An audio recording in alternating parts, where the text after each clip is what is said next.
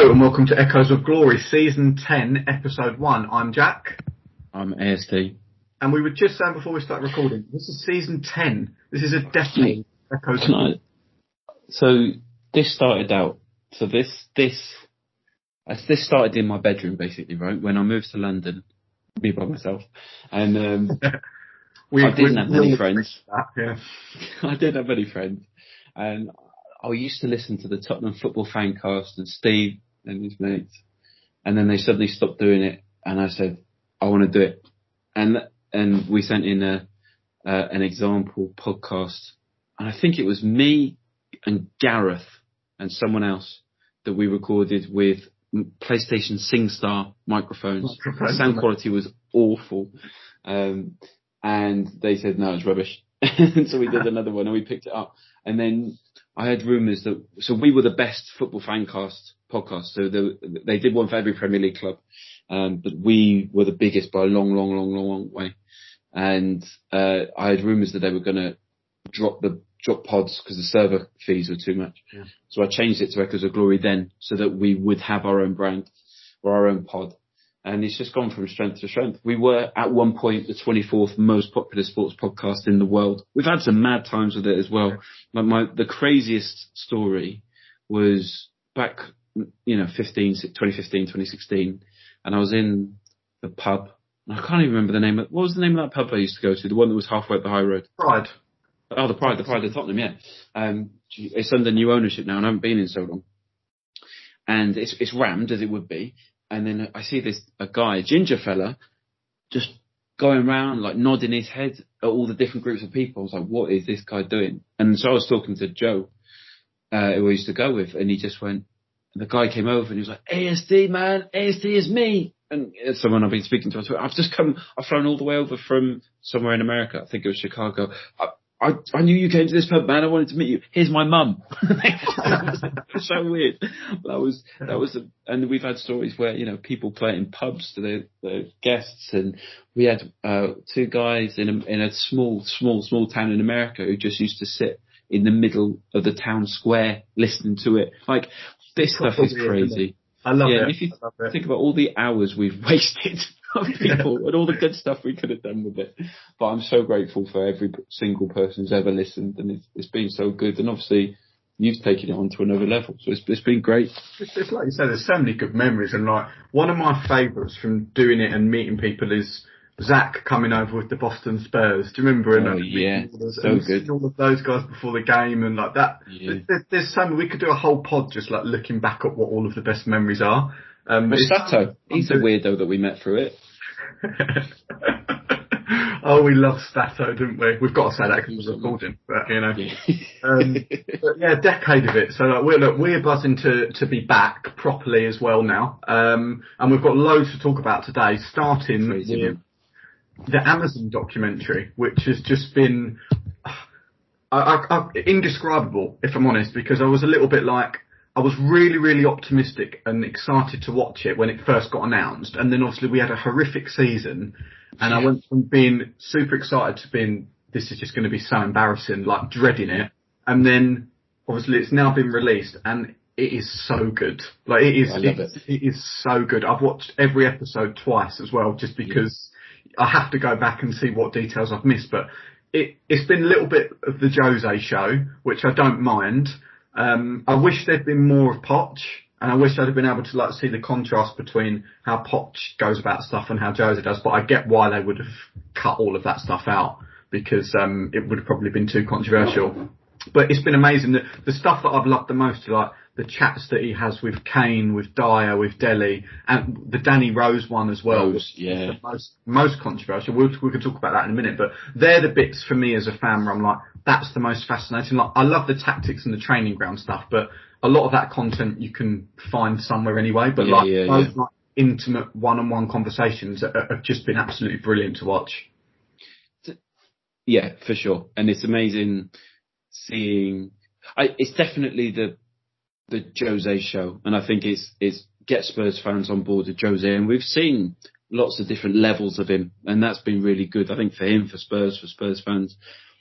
What's been weird to me is Daniel Levy talks to everyone like he's gone to like the desk at a hotel and he's asking for more towels to someone who doesn't really speak English properly. Do you know what I mean? Like he just speaks really slowly and with really simple words, but not in a cool, clear, communicative businessman way. Just in a way, you're a bit like, how is this man in charge of billions of pounds?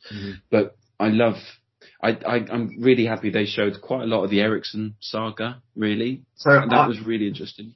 The Eriksen that actually did not come across well at all to me in that whole thing. He come across as like, there's a massive comparison between Eriksen and Rose, right? In terms of what I'm going to say now. It's like, I actually really rate Danny Rose for having that conversation. I don't rate him as a left back. I think his legs are gone and he's not the player that he once was.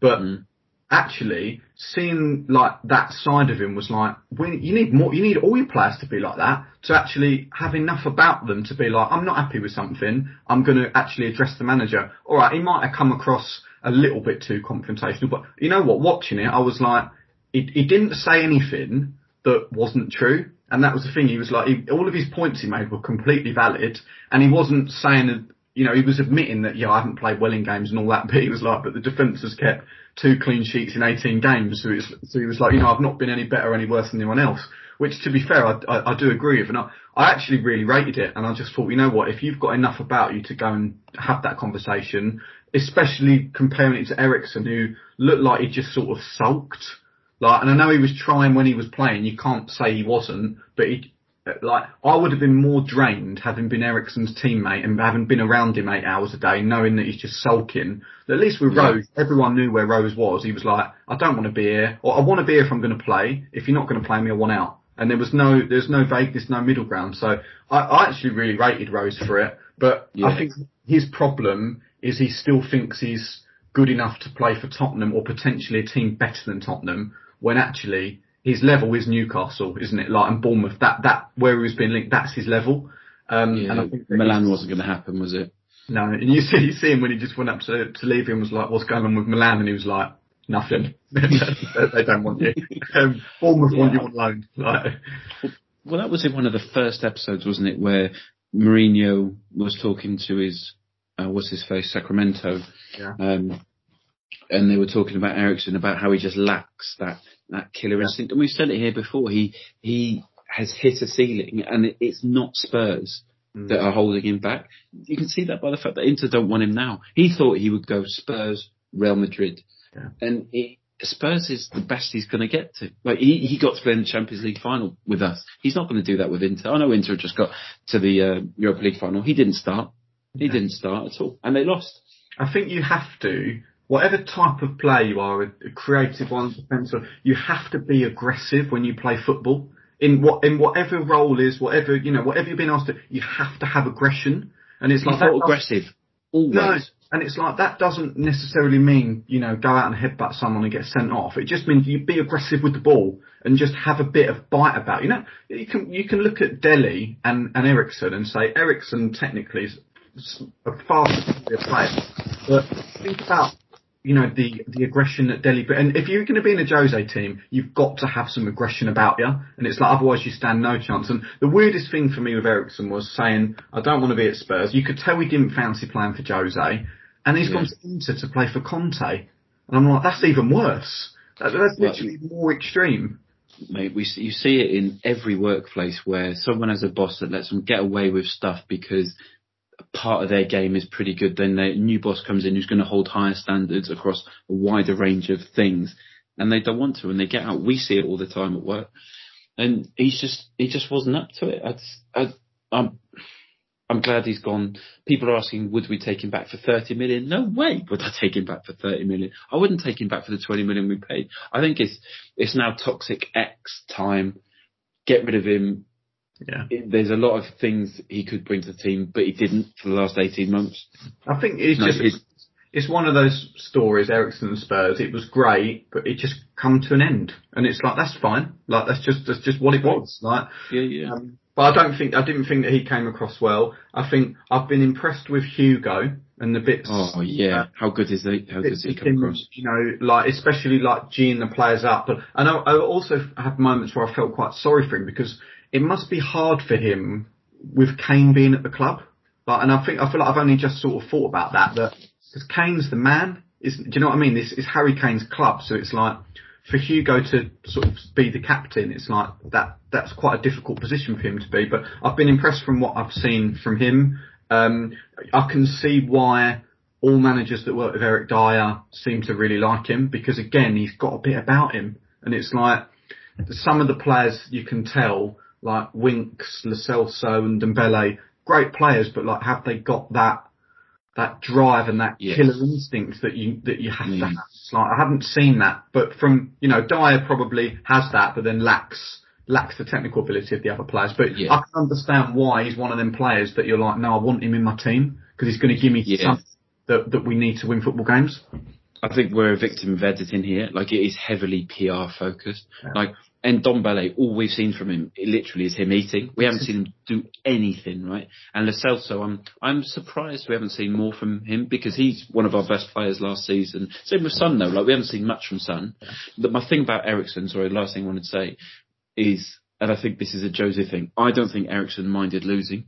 You can see players who are devastated of losing, like Son, Dele, Kane, Hugo. Yeah. You can imagine they are devastated. The two that worry me from what we've seen are Lamela and Lucas, just because of how emotional they are. Like, there's so much emotion in everything. I love Lamela's edge, and I love how much he loves the club and how much he wants to play football. Same with Lucas, and I think you can tell they both came from tough upbringings. Like, this means everything to them. This is their way out, and then they're never going to lose that opportunity. I just worry about the emotional side of it. Ignoring that, I think Lucas is the perfect man for Jose, really, for how hard he works. The one that I'm looking forward to see, like, if you're watching that and it's been edited and it's a positive PR spin, and I'm cynical about that, but if you're not excited about Tanganga, if you're not excited about Lucas, if you're not excited about Hugo and Sissoko and Dyer, and Toby, we haven't seen anything from Foyth, but he's in there. Like, this is proper stuff. We haven't seen anything like this for ages from Spurs. I love it. The Tanganga stuff's great. Like that, the episode where he was featured a lot was brilliant, and it's almost like he hasn't lived like a stereotypical teenage footballer lifestyle. Do you know how some of these guys, like, you think of someone like Phil Foden at City, what is he, like 18, 19, made his debut at 17, like he's already earning like insane money. Yeah. I sometimes think it's better, like Tanganga's 20, which is still incredibly young, but it's sort of like, I sometimes think if they don't quite get in until they're like 21, 22, it's almost better in a way, because they've had to learn it even more. Like, you think back to the class of 92, right? The United team where they all came through. They were all classed as sort of like young players and first team players when they were like 23, 24. And sometimes I think actually maybe having those years in your early 20s where you're not quite in yet. Do you know what I mean? It's like you haven't quite the dream yet. Ferguson did this.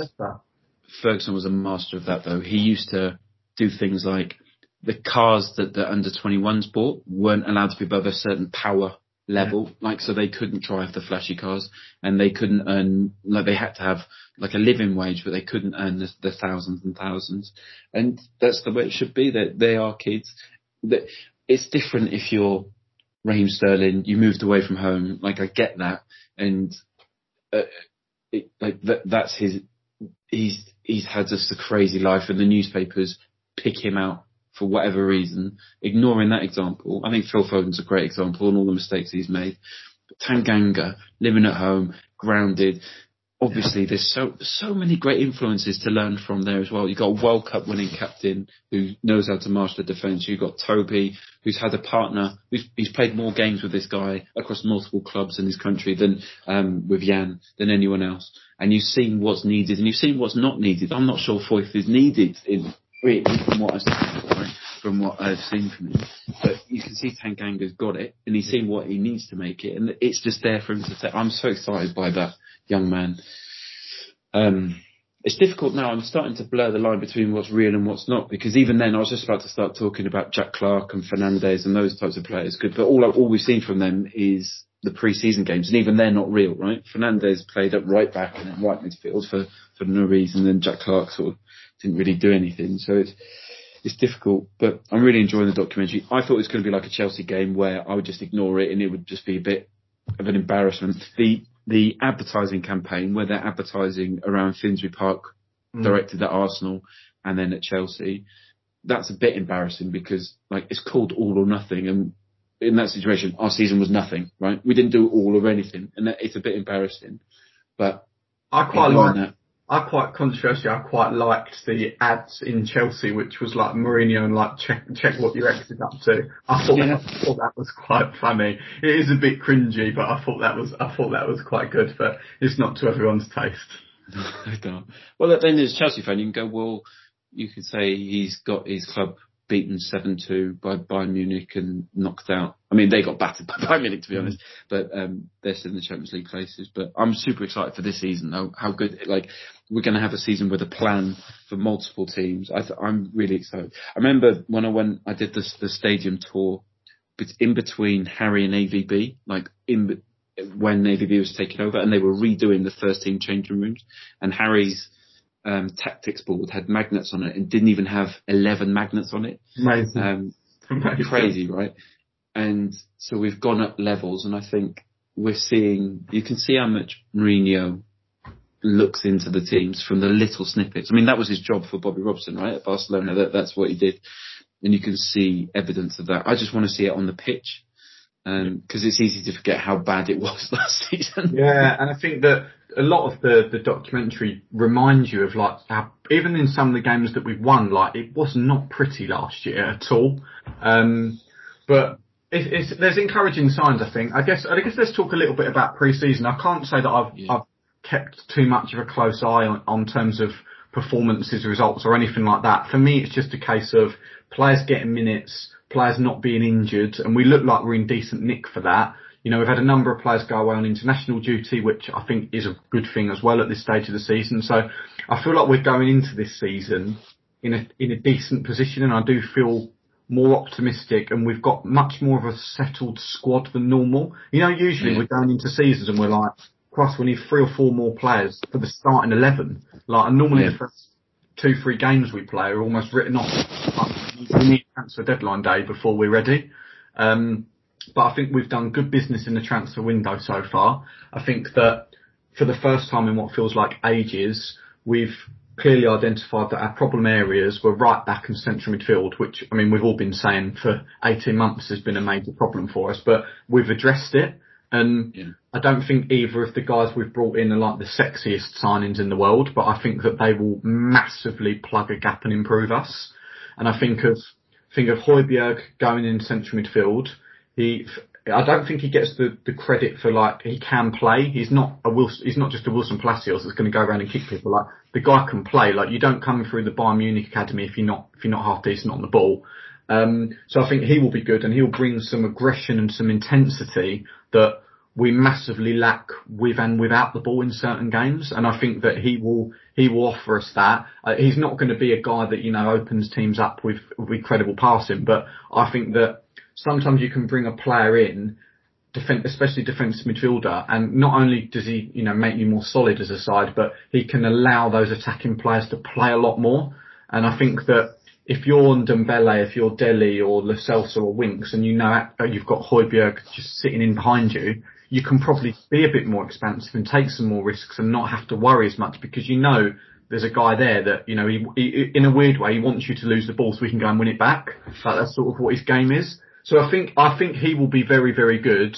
Defensive midfielders are always a little bit weird that, you know, they're not the most attractive players. Like, you think when we signed Wanyama, like, I don't remember being really excited, but he was great for us. And it's like, I'm sure Liverpool were the same when they got Fabinho. It's a little bit like, well, we've signed a player that wins the ball back. How excited. But sometimes those players can really transform the team. So I'm happy with him. And they're players that you notice when they're not there. And that's a huge, they plug a hole. And I'm so excited that we've made a non-sexy functional signing. Like, it's like when you spend money on your car, like, you hate spending money on tyres, but buying decent tyres makes a bigger difference to whether you've got a stripe on it, you know? Yeah, definitely. And I think the signing of Matt Doherty at right back, I'm still amazed we got him. Like, for the fee. Ridiculous. The fee, but just the fact that we've got him, because I was like, if you think the last couple of seasons of the best, especially last year, I think the best right back or the best right wing backs in the Premier League, obviously Trent Alexander-Arnold is head and shoulders above anyone, right? The guy is an absolute freak of a footballer. He's insane. But then after that, you've got Kyle Walker, who, taking our Spurs bias out of it, is still a quality right back. But, after that, you're probably looking at Doherty as being, he's easily in the top 4 or 5 right backs in the league. And we've gone and got him for a cut price fee. And we've gone from right back being such a liability to all of a sudden that could be a real area of strength for us now.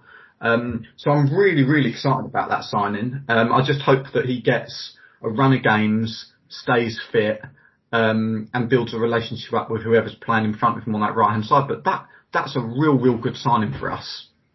Yeah, I'm looking forward to not having to think about right back. We don't have to think about goalkeeper, because I know you're not a fan. I still think Hugo is world class, or one of the best in the world, top 5, top 8, whatever. We don't have to think about our central defence often when we had Toby and Supian, or Toby and Dyer, or even Davinson and we don't have to think about it, because they're not awful. They're reliable and solid. We've now got that at right back. We've got it at left back when Ben Davies is there. Now we've got it in DM. We've got it in up front for sure, and suddenly there's a plan and a solidity in place that we haven't seen in a long time, probably since that 15-16 season, like when everyone knew what their role was, where we don't have just floating players, and suddenly it means that we've got space for someone like Dele to really play a part, because he can just have this floating role where everyone else is far more structured, and it's so exciting. I felt a little bit for Dele the last year as well, because he's such a brilliant player, and you can tell that he understands football, and that might sound like a really stupid thing to say, but you get certain players that just know. I feel like Dele's the type of guy. If you said to him, "I need you to play left back for me on Saturday," he would know what he needs to do. He might not necessarily be great there, but he would know this is what I should do. And I think that's gone against him quite a lot at Spurs and with England, that he's been asked to play in positions that aren't necessarily strength. Like you think the last 6 months under Poch, we were playing a diamond for most of it, and he was playing on the right of a diamond, and it's like he was playing there because the manager would know, I can put Dele there and he'll do a job for me. I know what I'll get. But Modric had exactly the same problem with us.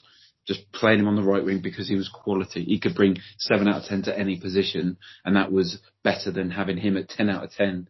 Where Modric's best position just behind the number 10 or whatever, and then having whoever else would be on right wing, Kranjčar or Lemon. I just hope that with Dele we get him, again, he stays fit, he gets a run of games, and we can play him just off of the striker in his best position, where he doesn't have to worry about getting on the ball. He can just literally make those runs and get his numbers up, because that's the player. He's a 15-20 goal a season midfielder, and they don't exist anymore. So it's like, if he can get back to that level, sensational. I still think we need a centre forward, but me too. We've been saying that for the last 3-4 years. So, I don't know who it is. I don't know who would come. It has to be.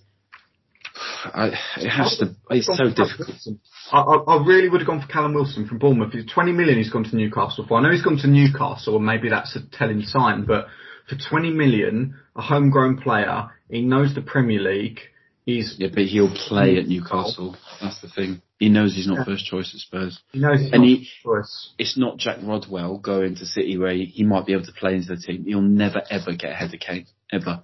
The only thing with that is, it's like, that Kane gets injured every year. Do you know what I mean? Because he does. Yeah, for sure. You'll have that run. I just think that what we could do with is a striker. You'll never get somebody at this level, but it's almost like another Son. So like a striker that can play wide. Son's a guy that plays wide, but he can go through the middle. You almost need the opposite of that. So like, when Kane is fit, this striker that we bring in, he's an option off the side as well. So somebody that can sort of play all of those roles. I'm not necessarily saying him, but like Josh King at Bournemouth.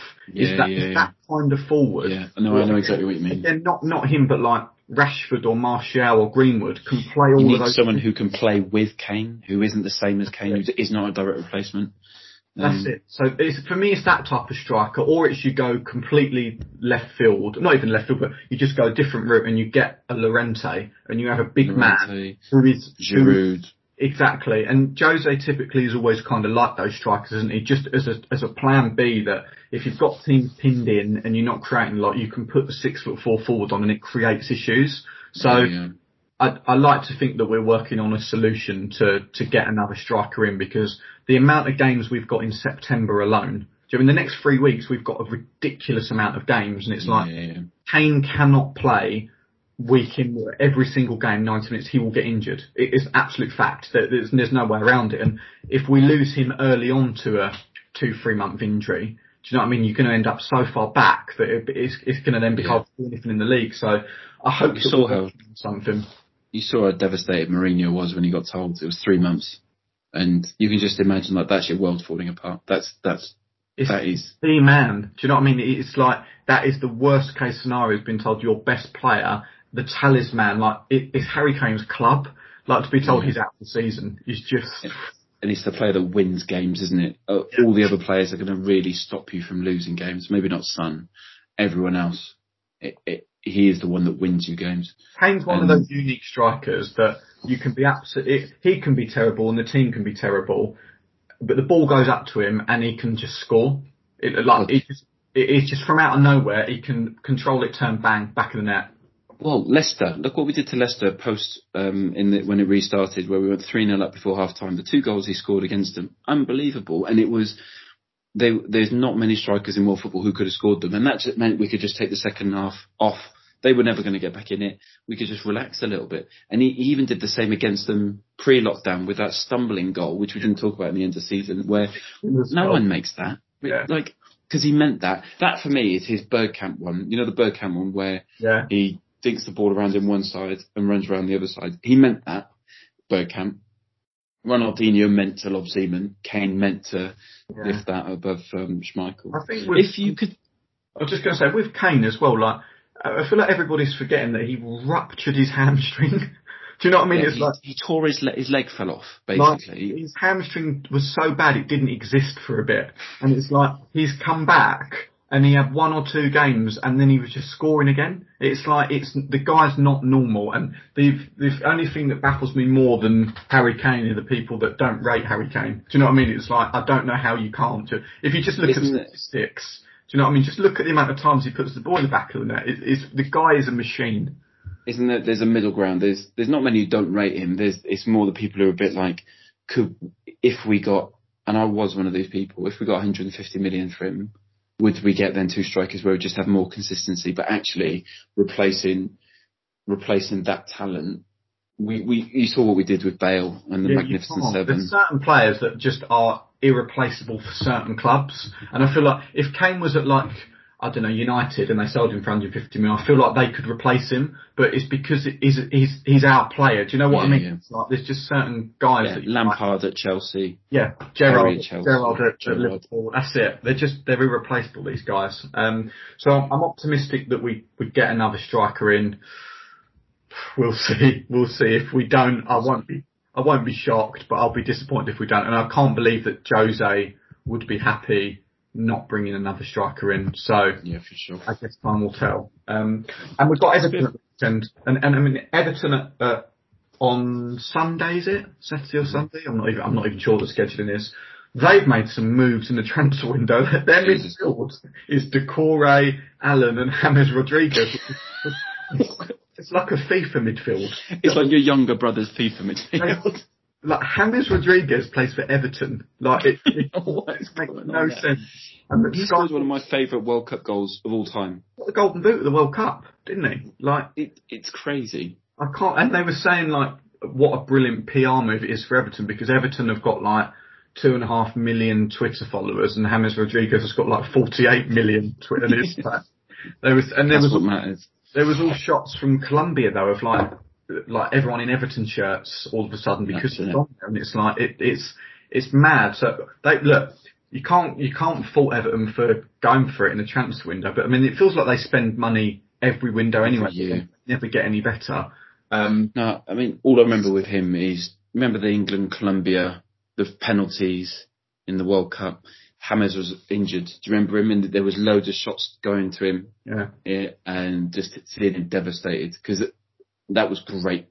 I love seeing him so. So He's always been a player I'd love at Spurs. I'd never thought we'd get him in the Premier League. But he's never made it, has he? He's gone out on loan to various clubs and he's never done it. And I just want to see the boy happy, as Morrissey would say. He's a typical like Real Madrid signing where they don't think about how there's a player fit into the team. They just think he's quality, we'll have him. And it's they've always played 4-3-3, especially under Zidane. And it's like he's not quick enough to be a winger and he's not a central midfielder. So it's like he's always been in limbo a little bit. But I think they might end up having a half decent season, Everton. But I think for them having a half decent season would be finishing 7th. And it's like, that's so strange, isn't it? That like, the best they can probably do is come 7th. Like, it just feels a little bit weird, but it's not going to be the easiest game, but we've got a decent record against Everton. And I always feel like when you play them defensively, you know you're going to score goals. Like, you know you're going to get chances against them. So it's like, if we keep it really tight, I'm confident we'll score a couple. So. Yeah, for sure. I think we'll win. I think we'll win quite comfortably. I think they're a game, if you're tactically astute, you can beat them. I think they're so inconsistent that their lack of consistency means if you have a consistent approach, you can beat them. I love Everton. Like they would be my second Premier League team. I think we've always said it. Completely agree. Just their ground is so good. Their fans are great. They never, ever, ever sing anti-Spurs songs. It's always pro their own team. And they've got gobby neighbours next door wearing red who are overconfident.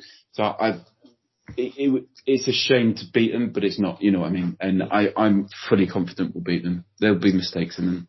Yeah, I think we will as well. And what are your thoughts for the season ahead in general? Like, what would be a good season, do you think, for Spurs this year? Like, where should we be aiming, and like, how do you think we'll actually fare? Well, I was going to ask for predictions. We should be aiming for top 4.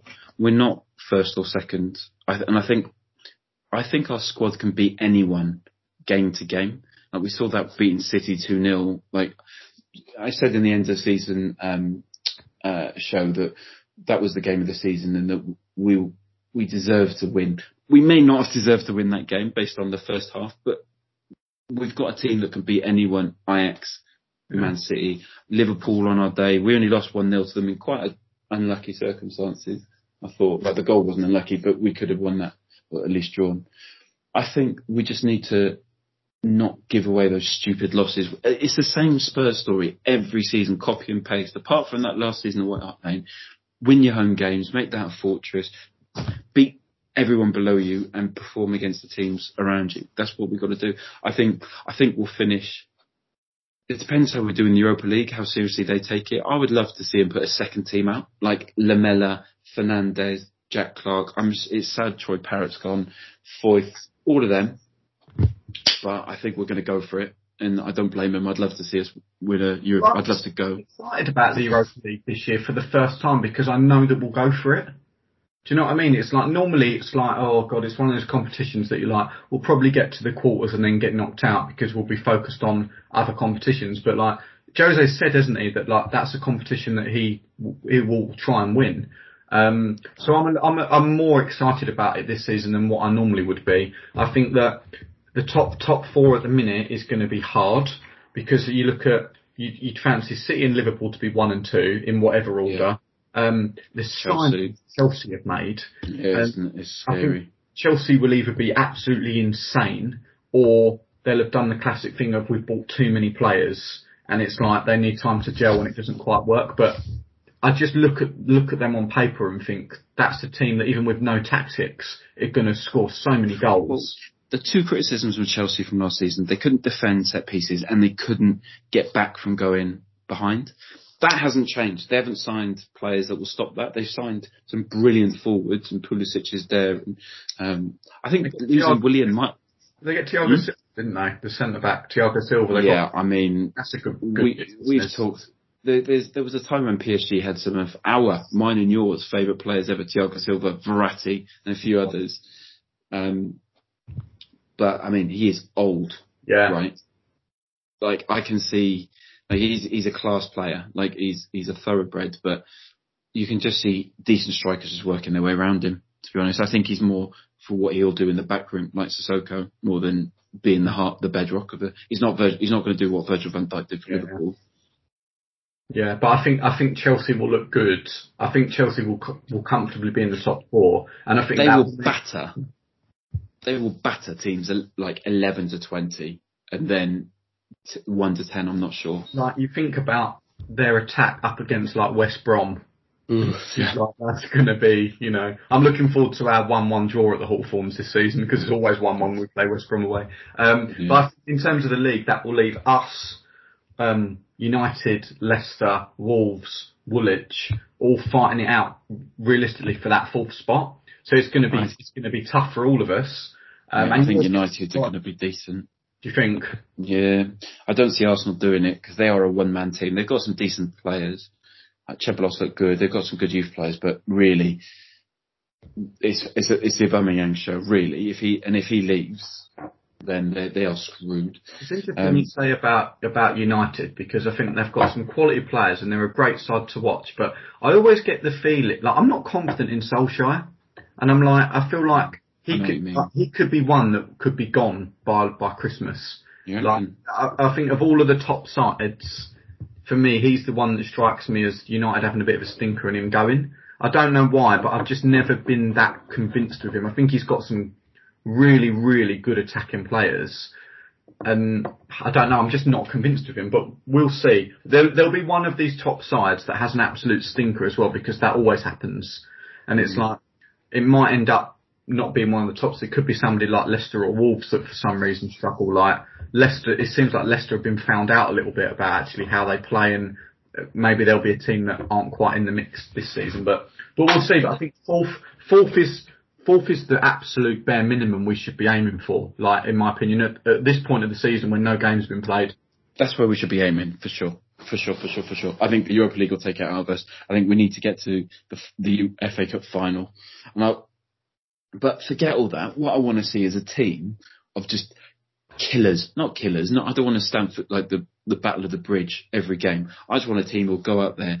I want to be the team that you hate playing. Like, I used to, me and Joe used to say, we're not even going to, the one game we're not going to see every season is the Stoke game, because it was the brand of football, but it was just going to be an awful game. They were going to have their way. That's what I want Spurs to be at. I want us not to play that brand of football, but to have that approach where the teams go,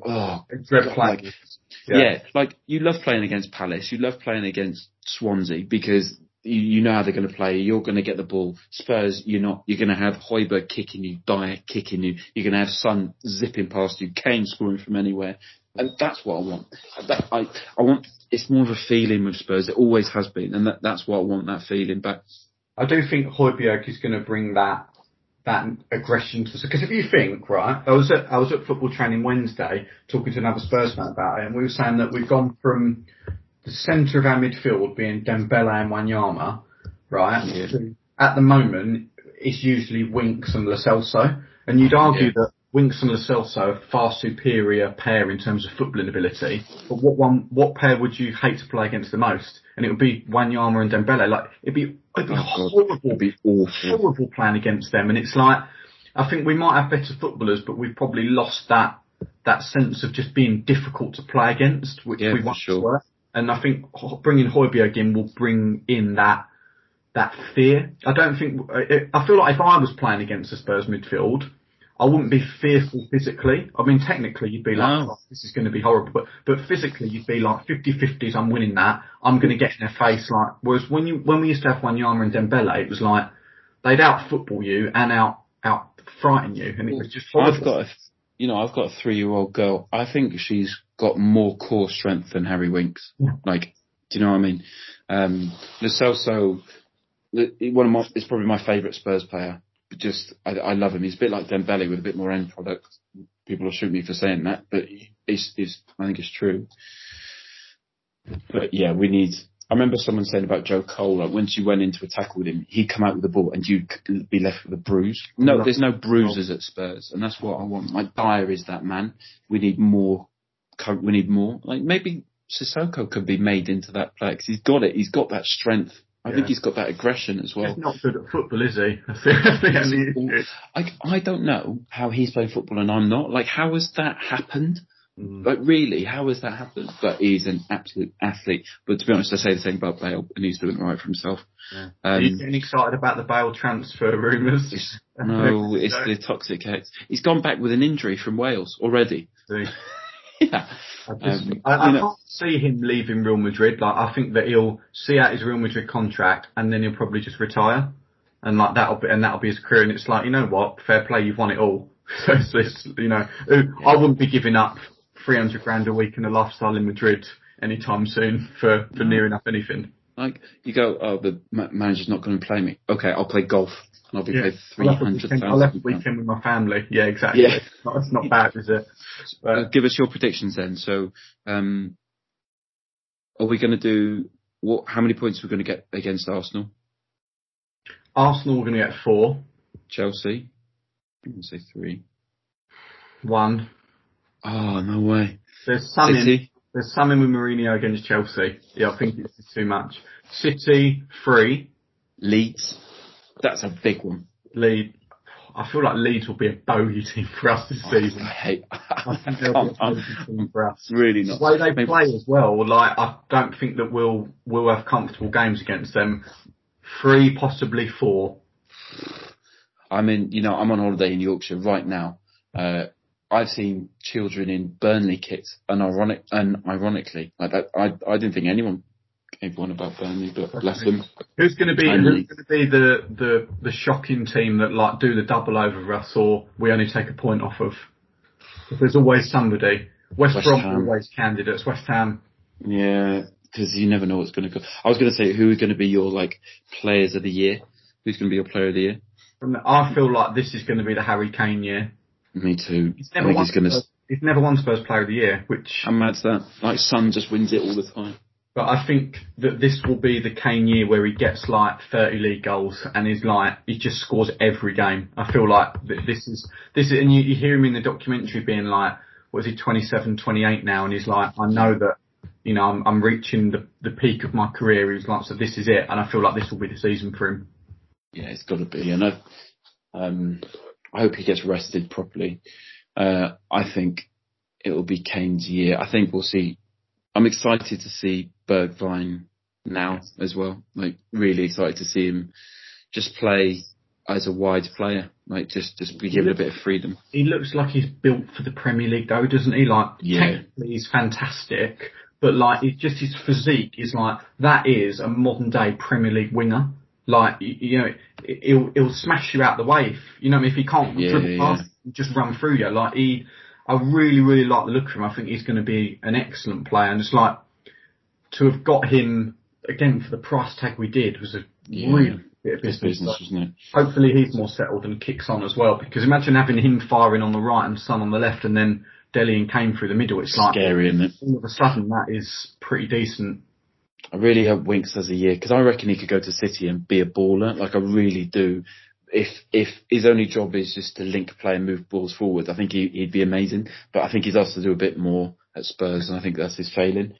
Yeah. I'm hoping he has a really good year. Just style of play for Winks, isn't it? I feel like I can't quite see how in a Jose style team he will cement himself in the starting 11 week in, week out. There's no way. I know he did it towards the end of the season, and he played quite well, but I just sometimes worry about him purely from an instinctive defensive point of view, that he doesn't smell danger. And it's like, he's great on the ball, and technically he's fantastic, and his two-touch play in tight areas is brilliant, but I think that the way that we do play with Jose, his main attributes are probably not really going to be used that much, because we don't try and play out in tight areas anymore. We go long. I don't have a problem with that, but I can't quite see how Winks is going to get in that team, because Højbjerg will be a nailed on starter, and then if he plays two central midfielders, you've got Lo Celso. He's not going to get in ahead of Lo Celso. He might get in ahead of Ndombele. I don't know if he'd get in ahead of Sissoko at the moment either. So it's like, I think it's going to be quite hard for him to get in there. He's just going to have to play well in the games and the minutes that he does get. Yeah, I think we're going to see a 4-3-3, like two defensive and one in front of them, and there's no way he's getting in front of them, because like you say, it's going to be Højbjerg, probably Lo Celso in front, and then Sissoko or someone else. And there's no way he's getting in there. Even Dele's, I think, is ahead of him in that same position. I'd love to see him just run the Europa League campaign or something, because there's a proper player in there. It's not happening. He's a European and international player for me, though, Winks. Like, where the games, the better the opposition, I always think the better chance it's got of playing. It's like, if you're playing City, and we always talk about the Real Madrid game, how brilliant he was in that. And even the Champions League final against Liverpool, like he was probably the only guy that played well for us that night.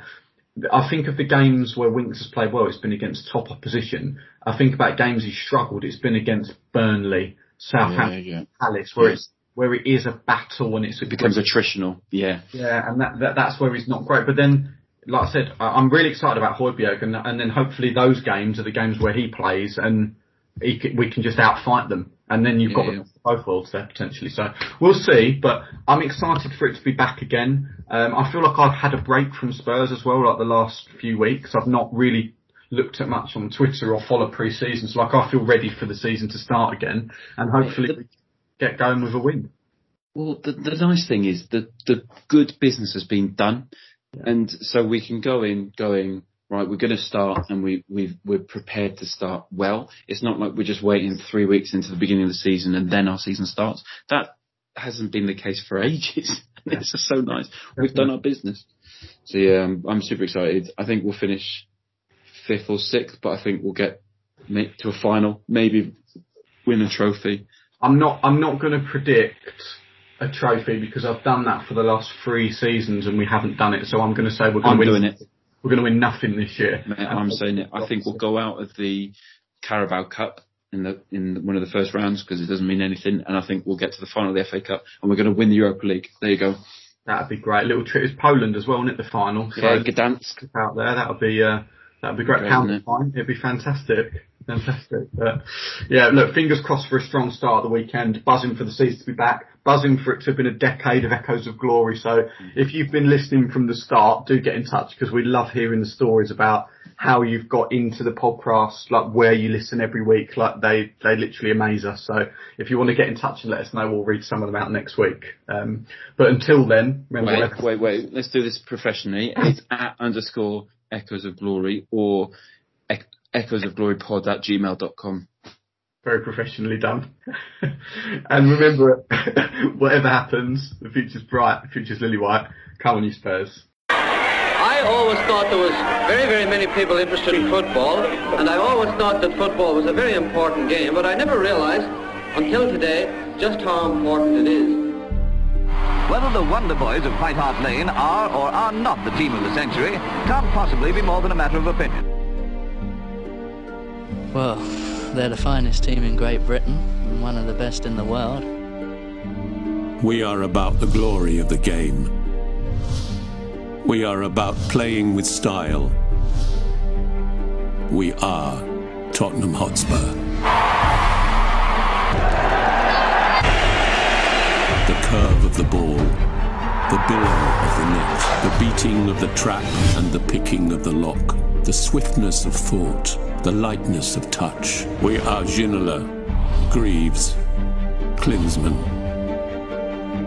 We are the collective gasp, the intake of breath, the flick, the trick, the 30-yard free kick. We are Hoddle, Mabbott and King. We are the lob, the chip, the dummy and the volley. We are the hat-trick, the scissor kick. We are Bill Nick. That is schoolboy's own stuff. We are the outside of the boot, the inside of the net, and those seconds that last forever. Van der Vaart to level it up. Rafael van der Vaart, 2-2. It's quite a game, isn't it always? We are Jennings, Defoe and Perryman. Glory past, glory future, what was, what is, what's next. We are Blanchflower, Ardiles and Bale. We are about winning with a flourish. We are about winning with style. We are about the glory of the game. Daring to try, daring to risk, daring to dream. To dare